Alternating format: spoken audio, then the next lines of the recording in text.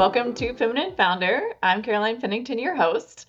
Today I have Faith Hurley and Stacy Callighan joining me. Faith and Stacy are both the co-founders of Pinpoint Collective. So welcome. Thank you for having us. So I'd love to hear from both of you, your stories kind of separately and together on your backgrounds in corporate America, and then going from corporate America to the entrepreneurial path, and then starting Pinpoint Collective, and kind of how you've grown it from there. Great. Yeah. Where do I start? Let me start. Well, Faith and I have very different backgrounds. We come from very different ways of life and have merged together. And as soon as we merged, we have not been able to separate since. But I call myself a recovering architect. I practiced in traditional architecture for years. And actually, while I was getting my master's degree is when truly I realized that maybe architecture was not the thing that I wanted to pursue my entire career. And the big piece of that was, as I'm working alongside some of the best architects in the world, I was recognizing that so many of them cared, unfortunately, a lot more about putting their signature on the facade of a building than they truly cared about the people who were going to be inhabiting that building, that who they were creating for. And I personally just could not get past that. And so because of that, I kind of found this whole strange world of human-centered design and design thinking where it's really about leveraging qualitative research and walking in somebody's shoes and designing based on what their needs are and orchestrating all of the patterns of those needs across many, many individuals to really find solutions that matter. And so at the time when I kind of discovered this world, at least, there was not really anyone playing at the intersection of spatial design, architecture, and human-centered design. But I was really inspired by a lot of human-centered design practices out there. One of them was IA Collaborative, which happened to be in my hometown of Chicago. Ended up moving back here. Pitched to them a crazy idea. Like, I know you have nobody on your team right now that is an architect or in spatial design, but I think if we could apply your processes and your research and strategy techniques to spatial design, there's a huge opportunity to really make an impact in this world. So IA took a huge chance, brought me on board, and truly from day one, partnered, put us together, Faith and we have not been separated since. Yeah.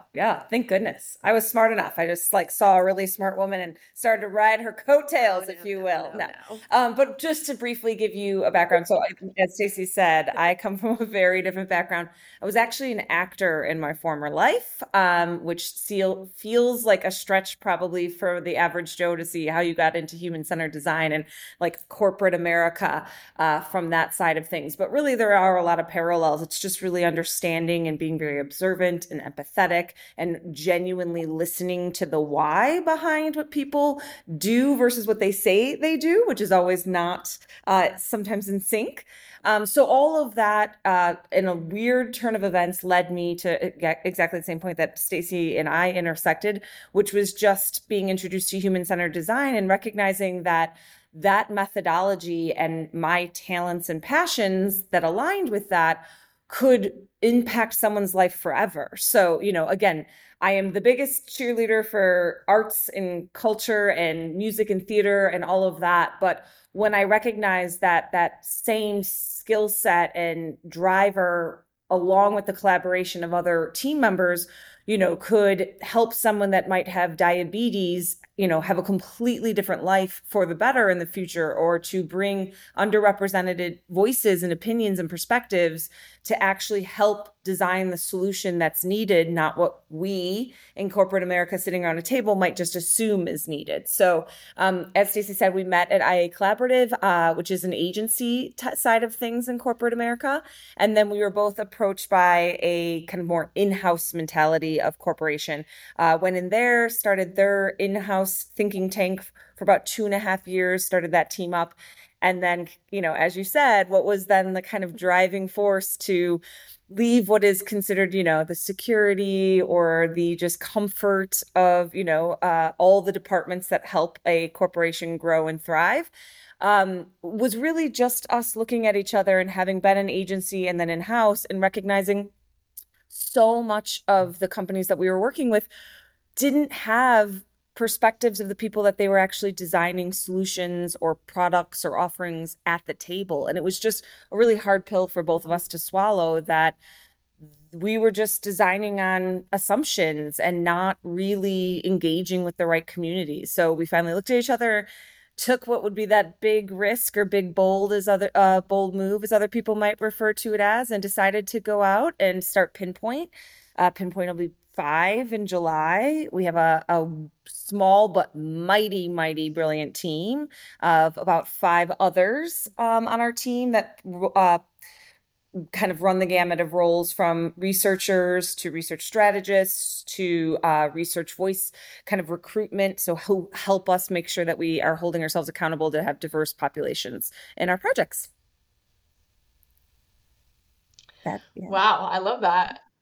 And then what did that look like? I mean, both of you came, you worked on the agency side, you worked in-house. So I'm sure at both points you had some kind of support, whether it be corporate HR or someone in operations or whatever, sending you people or prospective candidates that could work in your departments. And then here you are both trying to figure it out for yourself. So obviously the two of you just started the company from scratch with each of you. And then what did that look like, even figuring out how to hire your first employee? Yeah. Such a great question. And I still feel like we're figuring that out today.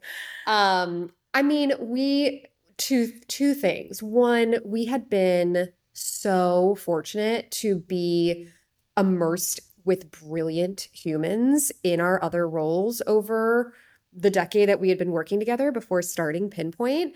And so we had just an incredible network of cheerleaders that from day one were just like not only supporting us from the sidelines and cheering us on as we developed the company, but honestly, we had quite a good handful of friends of ours who we had worked with over the years and who were excited to support by helping join the team and help bring their skill sets and their diverse perspectives to our team. So we did get, I will say, very, very lucky with some of those very first hires because they were people that were already in our network. There was already an inherent trust built. But obviously, we knew in order to further our own growth and education and continue to evolve Pinpoint, we had to get outside of our own network and really start looking at new talent. And so one of the very first things that we did, because we are female owned, we are right now, at least our entire team is female. It's been a key core principle of ours since day one to be able to support women in the work field, whether they are choosing to have kids, choosing not to have kids, choosing to go on sabbaticals, choosing to travel, whatever that might look like, for us to be able to support their lives. And one of the companies that we felt like actually very much aligned with that was the Mom Project. And so they were one of the first organizations that we reached out to when we needed to look for talent beyond our network, and really look at other women out there who maybe took a break in their careers or were starting to transition into a new industry, but just wanted to test the waters. And that experience honestly was really, really successful to us. And I think we're really grateful to have met some of our current talent now in-house through the Mom Project. I think we were also, someone gave us some sage advice early on of like building your network before you need your network. And they meant that both from like a internal capabilities perspective, but also potential clients. And I think us recognizing that if we stayed within just a friend of a friend, a family member, we weren't going to get the diversity that we were seeking. So recognizing and trying to get involved in programs within, colleges, either even, even younger youth within the Chicagoland area, trying to get engaged early on so that A, those populations know that this is a career trajectory and path, and B, we get to see talent before maybe we would necessarily, our paths would cross. So I think we try our best, even though there's only 24 hours a day, to take every coffee, to take every engagement that's brought to us, because you just never really know where it's going to lead you to. And it does always lead us to, really, different perspectives, different paths, different, all of the things that we're craving, that help Pinpoint be better and stronger because of it. So I think recognizing, both in-house and in agency life, and I'm sure you can relate, Carolyn, there's the moment that you need the role, and it's just, oh my gosh, who knows anyone that is similar to this, right? And it's a reactionary thing, right? It's panic and it's go, go, go. And so really trying to build that bench or those connections far before you think you might even need that role, so that when the time comes, you're still scrambling, but maybe it feels a little bit more strategic than as reactionary. Those hires, in my experience, typically do not work out. The desperate hires, and they happen for everybody. So, and even as a recruiter, I mean, I can't tell you how many meetings I've been in. They're like, we need somebody yesterday. I'm like, okay, let's just not make a yesterday desperate hire here, because it doesn't work out in the long run. And, as much as I talk about on LinkedIn, hire fast, there's still that fine line, that dance you have to do of, okay, is this person going to fit culturally with us?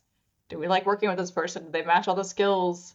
Are they in the compensation range of what we have available? And so it's all the things. All those things. And all those things that you just mentioned are lenses that we look through and are forced to look through, but also recognizing that we're a smaller startup company. So, what can we add value in terms of what Stacy was mentioning of supporting their whole self, their whole life? Like, where can we do that?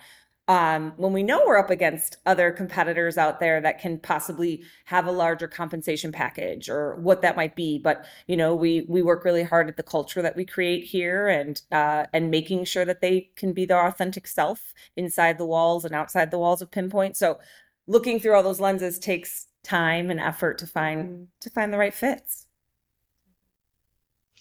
It does. And one thing that you touched on that I think I've seen a lot more is you talked about the human-centered design and the why behind people take actions and make choices. And a lot of what I'm seeing now with companies, at least from as a recruiting partner, a lot of companies are doing a good job being proactive, sending out surveys like, what do you guys want from us? And that just goes back and infuses with the culture. And you guys are lucky at the size you are, having the opportunity to do that or talk to your employees about what's important to them outside of their job, or what would they need to do their job better or be happier or whatever, fill in the blank. Which is keeping that retention there. Absolutely. 100%. And I mean, to be honest with you, that was a big reason that we left corporate America as well, right? Like, here we are. Our job is to go out and listen to our clients' audience and deeply unpack what their needs are. And we were not seeing our own organizations doing that for our team. And so that was, I think, a big driver for us in developing Pinpoint as well, was like, how could we create a culture that was truly driven by our own personal values, Faith and I, but then beyond that, to be able to expand towards the values of our team and what their needs are, and that constant listening, like you were mentioning, that is a huge piece of what we do. We do like a weekly pulse check with our team once a week, just to get an idea of, how is the work that they're doing, does it align with the values of Pinpoint? Are they excited by it? Does it bring them joy? So that Faith and I can just reflect, in these pivotal moments of, are we bringing the right clients in the door? Are we bringing the right projects in the door? And are we supporting our team in the way that enables them to, like Faith said, be their best selves? So did you guys have to pivot through the pandemic at all, or did you have to make any adjustments with being in kind of startup mode still? Certainly. I think much of it was a mental game, right? At that point, a mental pivot. It feels wild to all of us now that we can somewhat reflect back and have the hindsight that wasn't there at the time. So it was just the unknowns and all the fear that that brought for everyone involved. Um, so the good news is, thank goodness, there were so many incredible digital tools that companies had built already, the Zooms, the Murals, the Miros of the world. Otherwise, our jobs would have looked dramatically different. Had those tools not been in place, we were doing far more travel and far more in person. But it really did. We leaned in hard to the solutions that were there, and I think it really opened up project work that we possibly wouldn't have gotten before because we would have thought it wasn't in line with our methodology if we couldn't be in person, or it's opened up our team. Our team, not everyone is in Chicago. We have people on the East Coast, we have people on it's just allowed for so much flexibility of bringing in different clients, different talent, different skill sets through that lens. So I do think there are certainly gifts that came from those lessons in COVID and the pivots that we were, like so many, forced to take. I think we were also, one of those, small and scrappy. So that was an easier position to be in some ways, that other teams that we are, friends or colleagues of, that wasn't the case, with the headcounts versus the budgets and all of that. But we we also got to work on incredible work with other organizations, more of that corporate lens of what does it mean to, what's the future of their workspace? What's their headquarters look like? What do their offices look like? And because, just as you were describing, organizations are listening more to their internal teams. We were hired to do a lot of that work to really understand what would be the future of X for this organization, so that hopefully they weren't just making decisions based on only, the bottom line, which is very important. We recognize that, but also really what was the culture and the team makeup and the needs that their employees had as well. So overall, I think we look back now and are grateful for a lot that came from that. Yeah. And I also look back and I'm looking at the pins on our wall, and I feel like the way that we structured our company from day one with our pins actually enabled us that flexibility for our team during COVID. So when we first started Pinpoint, one of our biggest pain points when we were working both with that within corporate America and then on the agency side of things was just the unknowns of the projects that were coming in the door. Like we wanted to figure out a solution of being able to better look at our pipeline, develop that pipeline, and then be able to plan for the resources that were needed.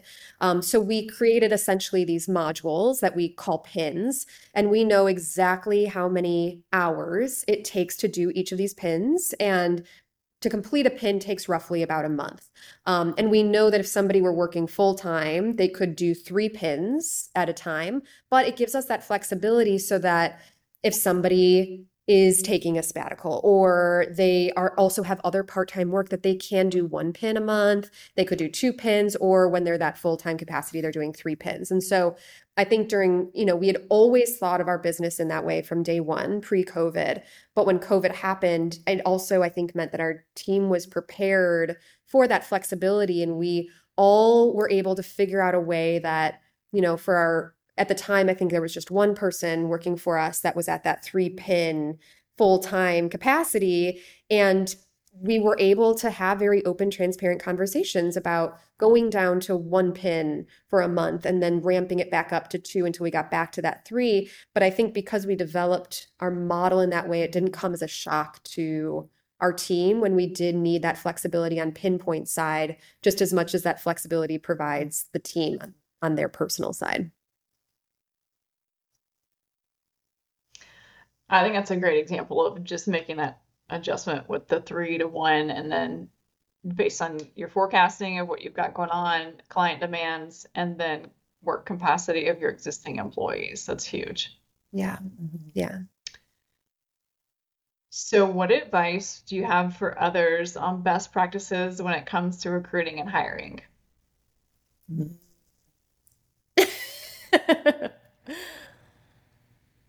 Um, Again, I think the first thing that comes to mind is I would say don't ensure that you don't have perhaps conscious or subconscious blinders on of where that connection might come from, in terms of just keeping it a little bit more fluid and open to what that right candidate might come from. I think we're also huge advocates for people having a diverse background. Sometimes, when we're meeting people and the candidate's like, oh, I know it looks like I kind of have a crazy resume, or it's pretty wild. I was here and in this role, and then I totally pivoted and I did something else. And they seem almost defensive about that because of the more traditional career path. And we embrace that. That means that you have a lot of experience and you have a lot of varied perspectives. And so I think, maybe debunking some of those more traditional uh, list items of checking for that candidate, maybe be a little bit more open to what they can bring to the table. And I think we're also really big components of transparency, allowing them to know where we are and what our vision is and what we can actually offer now, so that, we're doing our best to make sure that we're the right candidates for both of each other, right from the start. So I think those angles of making sure that they're a good fit culturally, they're a good fit to what you believe in and mission and vision, because you can teach, softwares and you can teach processes that we have, but those core fundamental alignment of values is something that, isn't, you can't read it off of a book. So Yeah. I would just emphasize that last point in that there's been a handful of people that we've come in contact with that, like immediately when that spark just happens and you're like, kismic friendship, right? Where it's like, how have we not been in each other's lives before? But it feels like you've known each other forever. I think that at the beginning, it felt almost wrong to bring those people on our team if it didn't feel like they had every skill set on our checklist, even though we really wanted to, because we couldn't, we wanted to just be around them every day. We always think of if your plane got stranded at an airport, would you want to be with that person for hours on end? And so I think that's honestly been a big learning. We've hired both on the purely this person shares our values. They are cheerleaders of our brand and of us as humans. They might not have all the skill sets today, but they believe in us. We've also then hired on the opposite end of the spectrum, which is that person checks every single box from a skill set perspective, but maybe there was a little gut feeling that they weren't a total alignment with who we are as people. And I will say, hands down, every time we have hired on values on that person who has believed in us, we have been able to train them our skills and our processes, and they have stayed on our team the longest. And I think that it's a hard thing in the moment, especially when we're talking about needing somebody tomorrow, to find that person that connects on values, which again, I think is why it is so important for us to build that network and figure out who our connections are, so that we can be less reactive in those moments.